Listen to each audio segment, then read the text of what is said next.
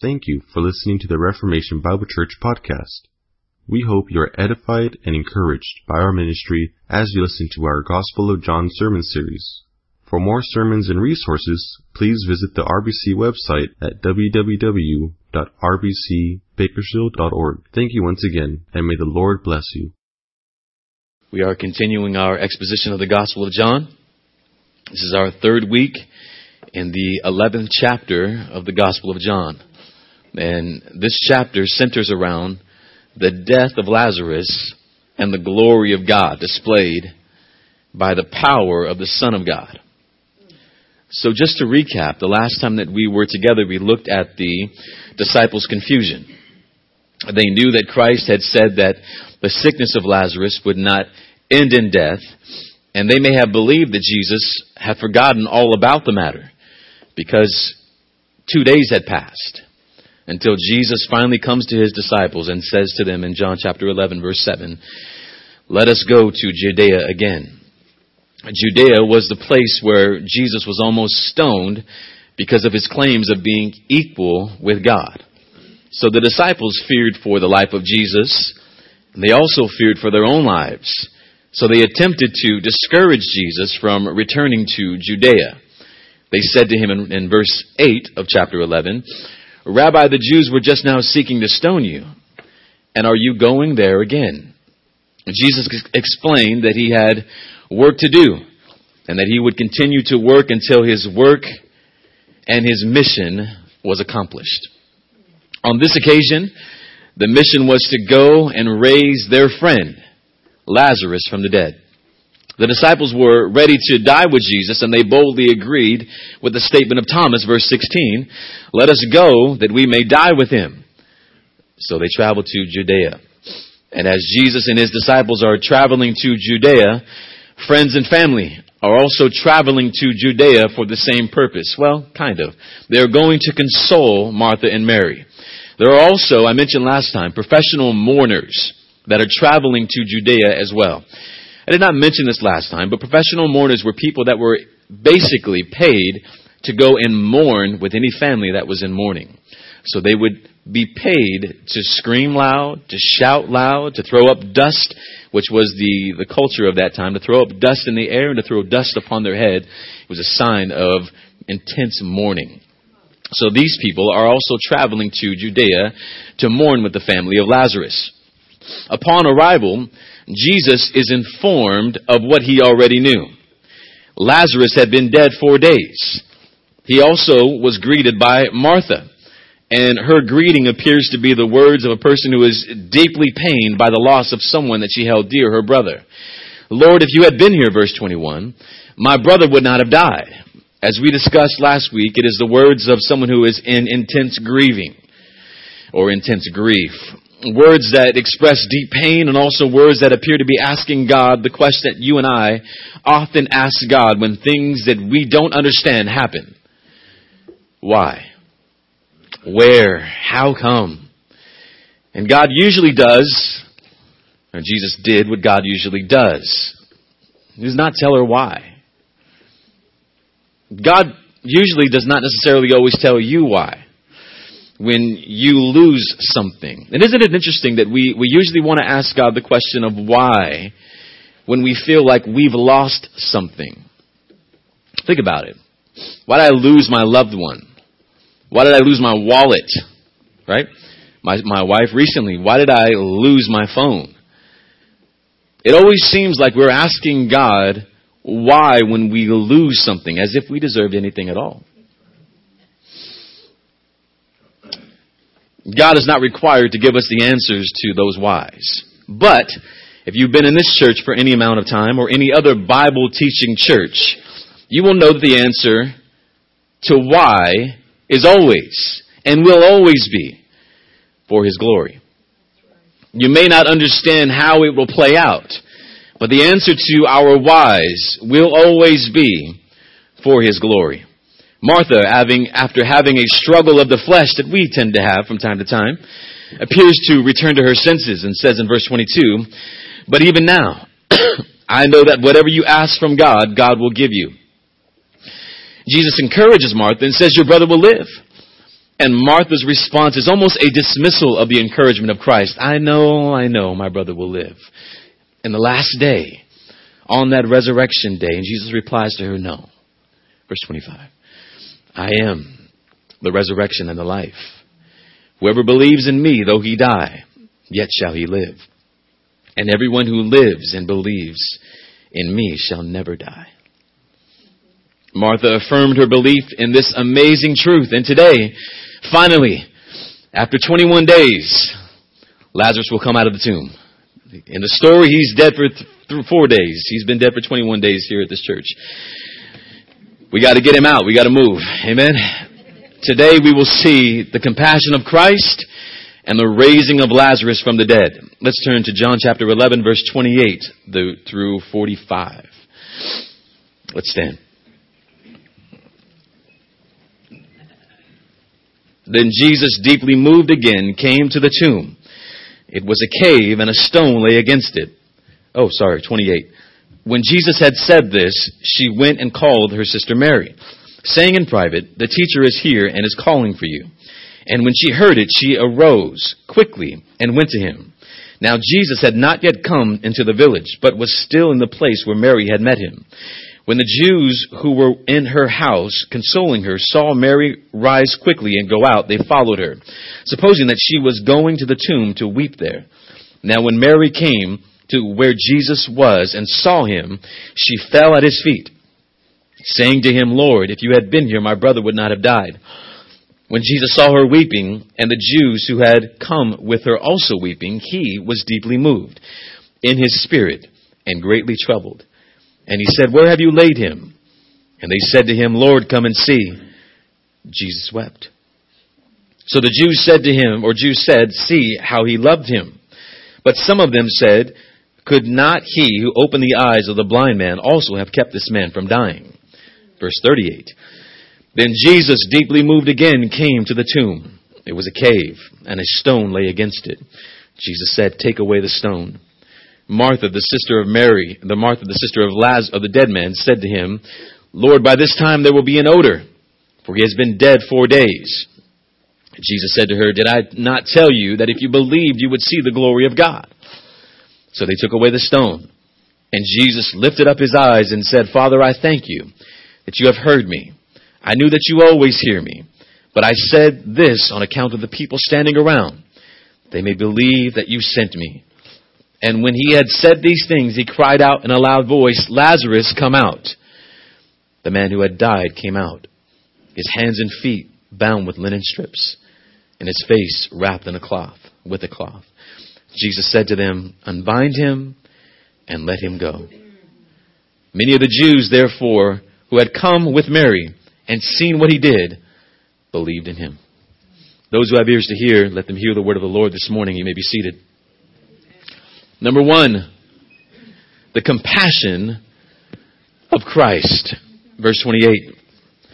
When she said this, she went and called her sister Mary, saying in private, the teacher is here and is calling for you. At the request of Jesus, Martha privately informs Mary, or pulls Mary aside privately, and informs her that the teacher has arrived and that he is asking for Mary. Now there are a few guesses why Martha would go and pull Mary aside privately. Some say that it was because some of the Jews were hostile towards Jesus and that there may have been trouble there at the funeral if they knew he was there. Some have also said, and this is kind of the same thing, that she ran to meet Jesus ahead of the crowd so that she would be able to have a private meeting with him before all of the crowd began to swarm him. I tend to go with that explanation. And it seems to me that she tells Mary about the coming of Jesus, or the teacher, so that she could also have a private session with the Lord Jesus. Now, whatever the reason, Jesus was told in verse 3, the one whom you love is ill.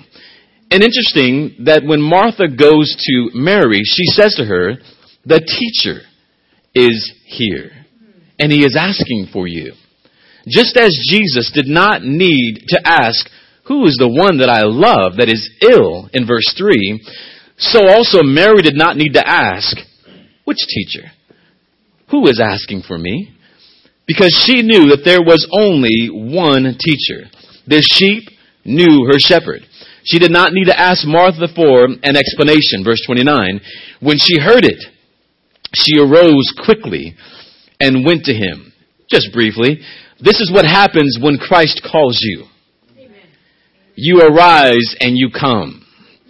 Now Jesus had not yet come into the village, but was still in the place where Martha had met him.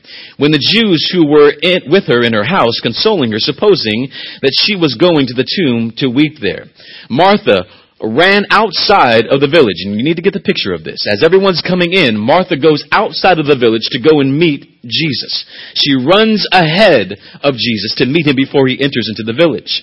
Mary also goes and meets Jesus before he enters into the village. Now, Mary must have been very distraught. And those who were consoling her in her grief thought that she was running to the tomb of Lazarus.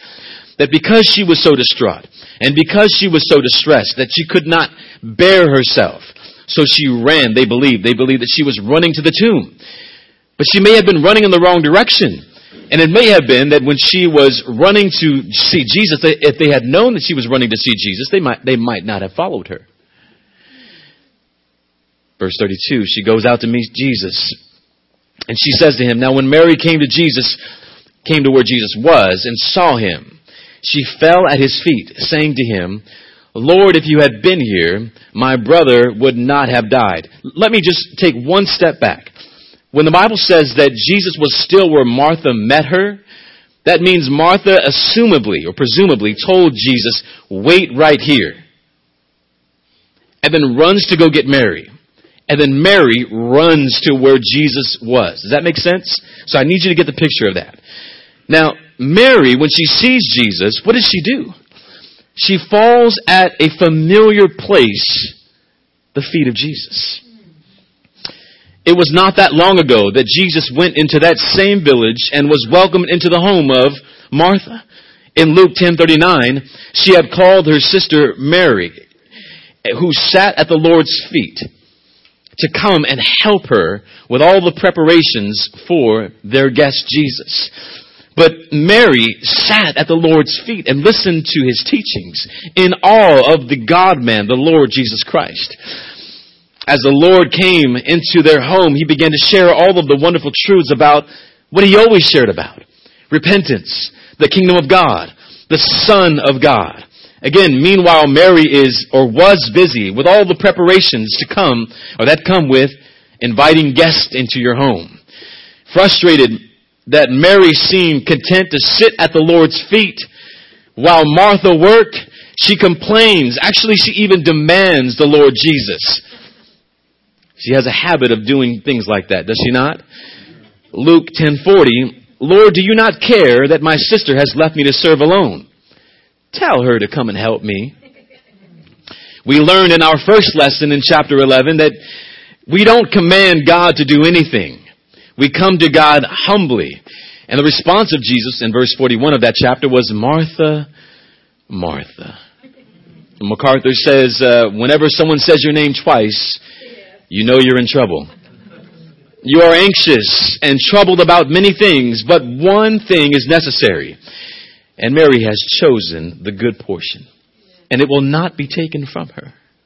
Mary was not abandoning her part of being a good host. She realized that of all the things that were to be done, the most important thing that must be done is being at the feet of the Lord Jesus.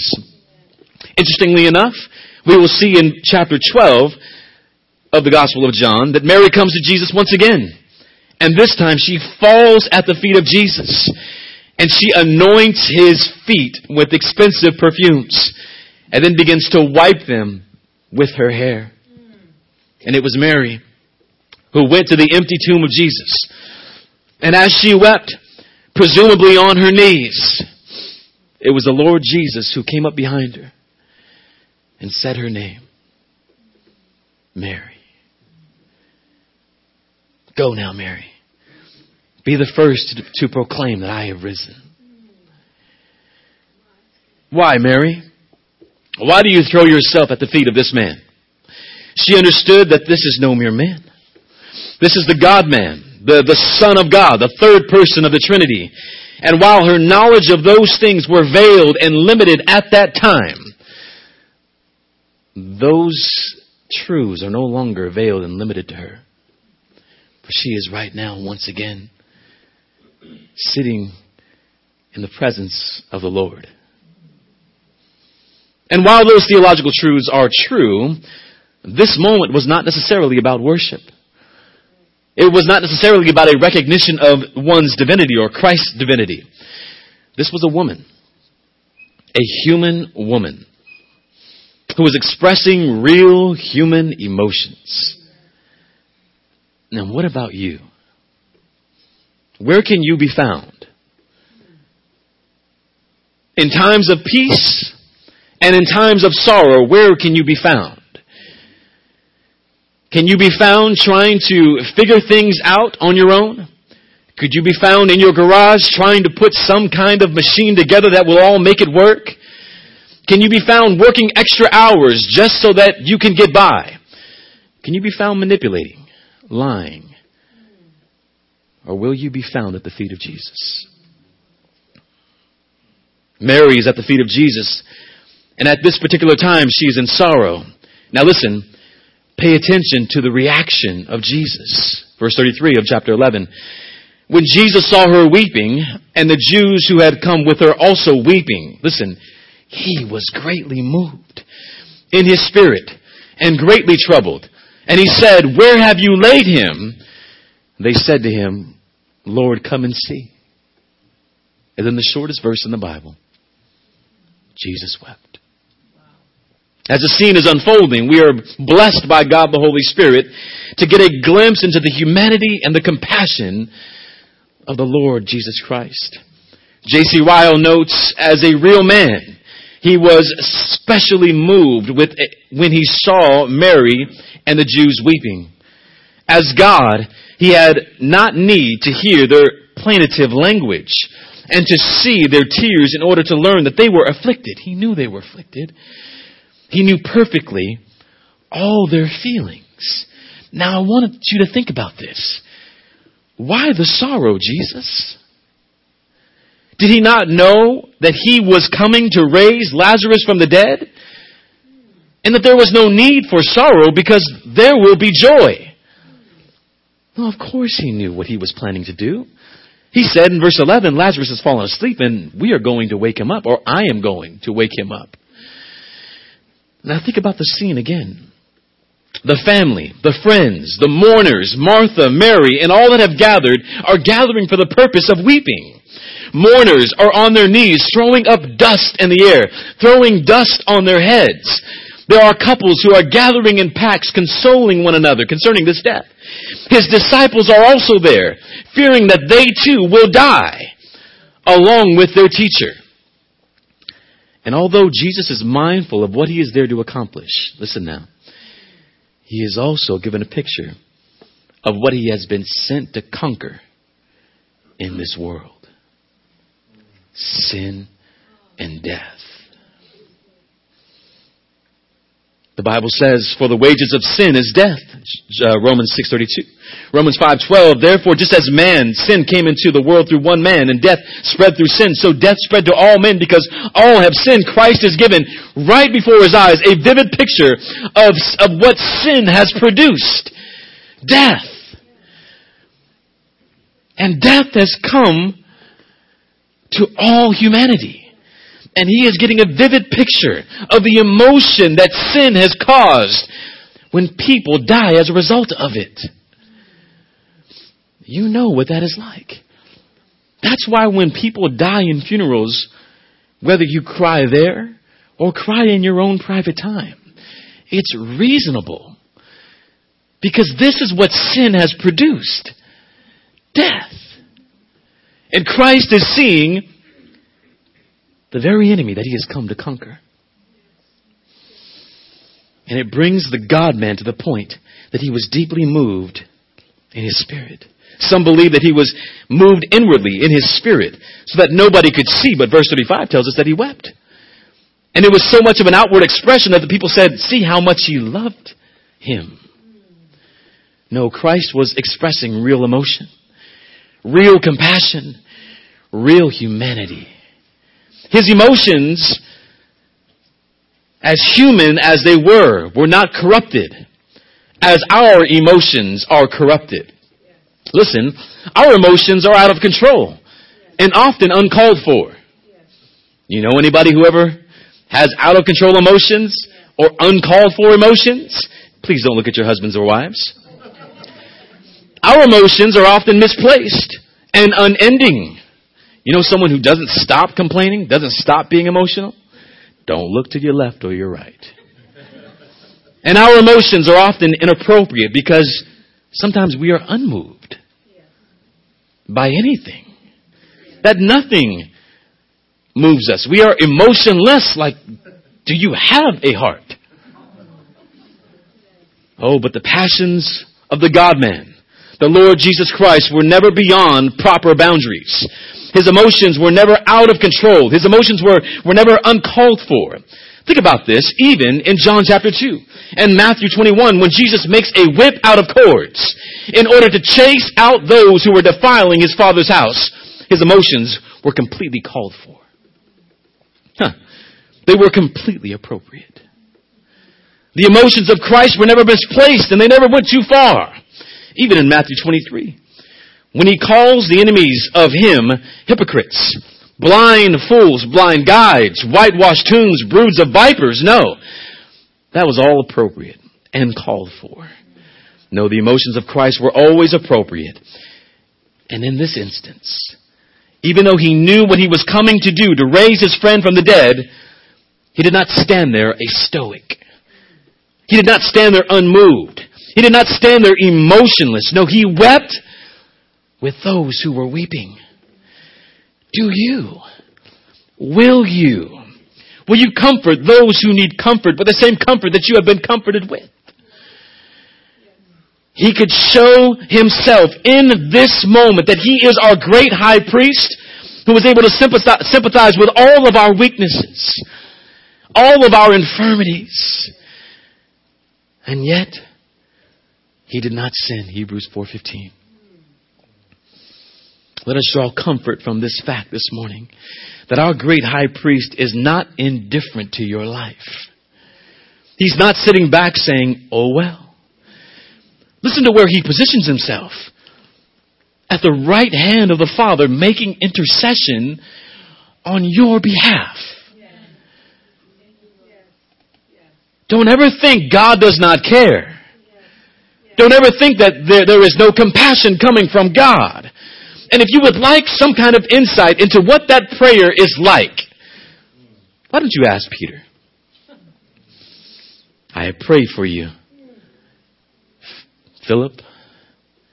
I have prayed for you, Arnold. I have prayed for you, John, Isaiah, that your faith will not fail you. Oh, be encouraged by that prayer. And then what he says, and when you are restored, you're going to go through things, but when you're restored, turn around and strengthen your brothers.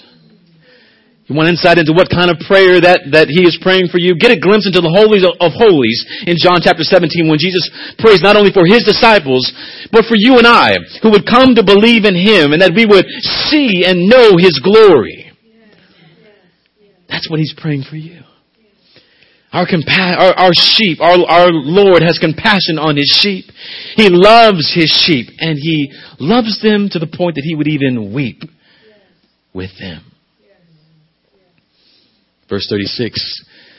So the Jews said, see how he loved him. But some of them said, could he not who opened the eyes of the blind man also have kept this man from dying? Those who were present were moved by the emotion of Christ. See how he loved him is translated, behold. And it's a reaction of surprise and admiration. Wow. He really did love that man. And at the same time, there's a bit of confusion. They had heard about the works of Christ. It was not long ago that the story of Christ bringing sight to a blind man spread to their region. And they questioned, Now he did this for this blind man. Could he not raise this man from the dead? Now we don't know the tone here. It could be a sarcastic tone. It could be a statement of faith. If it was sarcastic, their lack of faith would be put to shame. And if it was a statement of faith, their faith would be confirmed. Number 2, the raising of Lazarus. Now, you need to get this scene here. Jesus comes to the tomb because he's asked, show me where you've laid him. So they direct Jesus and they're walking with him. Now, usually, Jesus comes to the tomb, all right? And once again, he's expressing emotion. This time, it's a different emotion. They lead Jesus to where the tomb is. It is a cave. Many were buried in caves at that time. It was usually a hole that was carved out of the mountain. And then they would lay a stone over it. They would roll a stone over the mouth of the cave. There was no embalming. They didn't believe in that. They simply just wrapped the dead in linen and cloths. Now Jesus is coming to that scene. Now usually it's on a higher elevated place. And when it is, or where it is, elevated, you probably most likely have all of those mourners at the bottom watching as Jesus is approaching this cave, this tomb. Verse 38. Then Jesus, now listen here, deeply moved again, came to the tomb. It was a cave and a stone lay against it. Another emotion. But this is a different kind of emotion. It's an expression that is used for snort. When the Bible says deeply moved again, snorting. It's an expression of how a bull snorts. I can't do it right now. Right? A bull snorts before charging at his target. That's the expression that is used here when Jesus comes to the cave. He snorts. John Calvin says, Christ does not come to the tomb as an idle spectator, listen, but like a wrestler preparing for a contest. The emotion of Christ that Christ was expressing was that of a gladiator who was preparing to enter the arena and slay his foe. Christ was coming to do battle. He has come to battle against his greatest foe, sin and death. And he stares at that tomb. He stares down his opponent. He stares down his opponent as a prize fighter stares down his opponent before they get ready to do battle. He has come to conquer death. And while it is true that the wages of sin is death, read the rest of the verse. But the free gift of God is eternal life in Christ Jesus, our champion. While it is true in Romans 5:17, for if, because of one man's trespass, death reigned through that one man, much more will those receive abundance of grace and free gift of righteousness through the one man, Jesus Christ, our champion. Lazarus is dead in the tomb. He's helpless. He's lifeless. He can't do anything for himself except stink, or stinketh, which we'll read. And while he is dead, while he is hopeless, unable and unwilling to do anything for himself, the champion of life, the one who called light out of darkness, stands in front of the cave of one of his sheep, and he snorts. I would have loved to be there. Thank God that the Holy Spirit has given us some kind of insight into what that moment was like. And he wipes probably his snort, as I just did. It says in verse 39, take away the stone. Let's do this. I love the comment of J.C. Ryle. Listen to this. He says, now why did the Lord say this? It was doubtless as easy for him to command the stone to roll away untouched as to call a dead man or a dead body from the tomb. He could have just said, stone up, twirl it around and threw it. He could have fought it and the stone would have moved. But he tells people, remove the stone. Ryle continues, but such was not his mode of proceeding. Here, as in other cases, he chose to give man something to do. Here, as elsewhere, he taught the great lesson that his almighty power was not meant to destroy man's responsibility. Even when he was ready and willing to raise the dead, he would also not have man stand by idle either. So even though it was God's work to raise this man from the dead, he is not going to allow us to sit back and say, okay, I'm not going to do anything. And as I mentioned this past Wednesday, our part is to preach the gospel. God's part is to raise and awaken dead men from the grave. Let this be true in your training up your children in righteousness. They can go to whatever church. They can stay home if they want to. Oh, they're just doing homework. You better do your part. Or when they get 18, you're going to ask, whose kid are you? It's not our job to take care of your kid. Though we have great teachers here, they spend an hour and maybe an hour and a half a week with us. Sometimes over 40 hours at school. The rest of the time is spent with you. What will you do with it? Give them a computer and say, go play.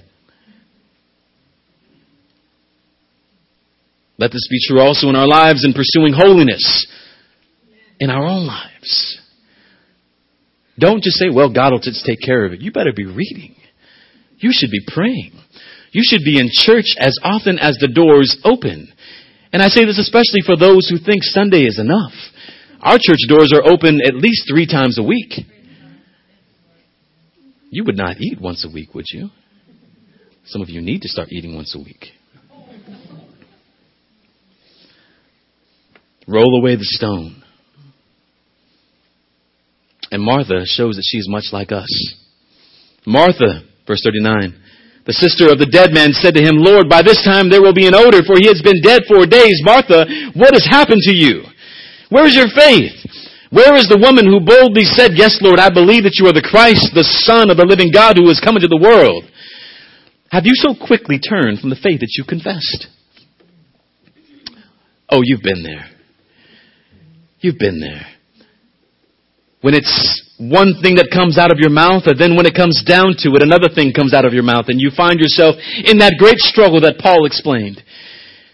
What I want to do, I don't do it. Lord, by this time he stinks. And once again, Jesus has to correct her, as he often has to correct us. He says in verse 40, did I not tell you that if you believed, you would see the glory of God?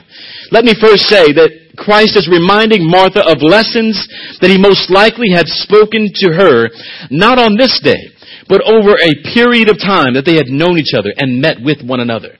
He had probably said to her many times, believe. If you continue to trust in God, you'll continue to see how God moves in your life.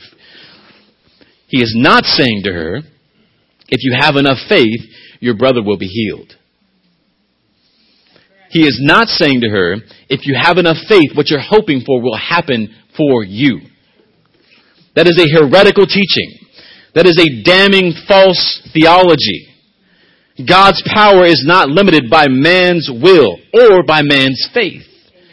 And as we will see in a moment, when we oppose the work of God, God chooses to overcome or not overcome our rebellion. When he freely chooses to display or not display his glory in our lives. Meaning this, God has freedom to do whatever he wants, and our lack of anything is not going to stop God, who is sovereign and all-powerful over all things, from doing what he will do. Does that make sense? Some may be thinking of Matthew chapter 13 or Mark 6 when Jesus goes back to his hometown. Could not do any miracles, Pastor, because of their lack of faith. No, it was not that Jesus could not overcome their unbelief. It was that he chose not to display his glory among them because of their hard hearts. But I digress. Remember, Martha, all that you have heard and all that you've been taught. And there are all those looking on. Verse 41, so they took away the stone. And Jesus lifted up his eyes and said, Father, I thank you that you have heard me. I knew that you always hear me, but I said this on account of the people standing around, that they may believe that you sent me. Here is our champion, full of compassion, full of determination. Although Christ has not asked for anything yet, he begins with thanksgiving. And he is not speaking out loud in a prayer for any other reason, but that those who are hearing him would recognize that what he is about to ask for, God is going to answer, because he and God are one. Amen. To show all those who were standing around and gawking, open the tomb, are you crazy? Watch. When he had said these things, he cried out in a loud voice, Lazarus, come forth. Can you imagine a loud voice of Christ? I wonder if it rolled like thunder or was sharp like lightning. We knew that his voice was strong enough to speak to at least 20,000 people. If Spurgeon could speak to thousands in the 19th century, I'm sure one of the gifts that Christ had was a loud, strong voice. The Greek translation is literally translated this: Lazarus, here, outside. And it gives us a glimpse into what maybe even the creation of the universe was like. Then God said, let there be light. And there was light. God in the flesh, the one by whom and through whom all things have been made. Lazarus, here, outside. Can you imagine the crowd? That's still. Some of your mouths are open right now. That's still. That's shocking. He's crazy. Then you start to hear gravel inside of that cave moving. Maybe you start to hear someone breathing. The crowd. Yeah, imagine all people doing that together. You've been in theaters where you've heard that, and it's funny. And at the entrance of the cave, the Bible says in verse 44, the man who had died came out. His hands and feet were bound with linen strips, and his face wrapped with a cloth. And Jesus said to them, again, he gives them a responsibility, unbind him and let him go. Can you imagine the shock of this crowd? Never been done before. Never has anyone raised anyone from the dead. And he wants his spectators to be involved in this. He wants his doubters to be involved in this. So much so that he says to them, go touch him. Go and bind him. This is no illusion. This is no sleight of hand. This is a work of God. And what was the result? Verse 45. Many Jews put their faith in him because of what they saw. Brothers and sisters, Christ has come to conquer sin, death, and the grave. This was the consequence of the sin of Adam. He rebelled, Adam, against God and brought death upon all of humanity. Brothers and sisters, we were Lazarus. We were dead in our graves. We were without hope, unwilling and unable to save ourselves. But the champion of life, the Lord Jesus Christ, lived the life that we could not live and died the death that we deserve. And he himself rose from the dead, showing that he conquered finally sin, death, and the grave. Oh, but he's not stopped there. He has come and he has stood in front of the graves or the tombs of his people, his sheep. And he has stood in front of those tombs and he snorted. And he has said to each and every one of his sheep, Tony, outside, here. He said to each and every one of his sheep, Joe, here, outside. And if you repent of your sins and place your faith in Christ alone for your salvation, from the wrath of God, you will be saved. If you trust that Christ is your only hope of being saved, if you trust that salvation is by God's free gift of grace, that you can't earn it or pay it back, and that you are saved by faith in Christ's perfect completed work on your behalf, you will be saved. And it will cost you everything. All of this world, all of its comforts, all of its pleasures, all of its ideas. It may cost you your family, your friends, popularity. But my dear friends, the comforts of this world are nothing in comparison to the comfort of knowing that you have been made right with God and that your conflict with Him has ended and there is now peace between you and God. There has been reconciliation. There is no greater pleasure than that which is found at the feet of Jesus. And there is truth there. There is freedom there.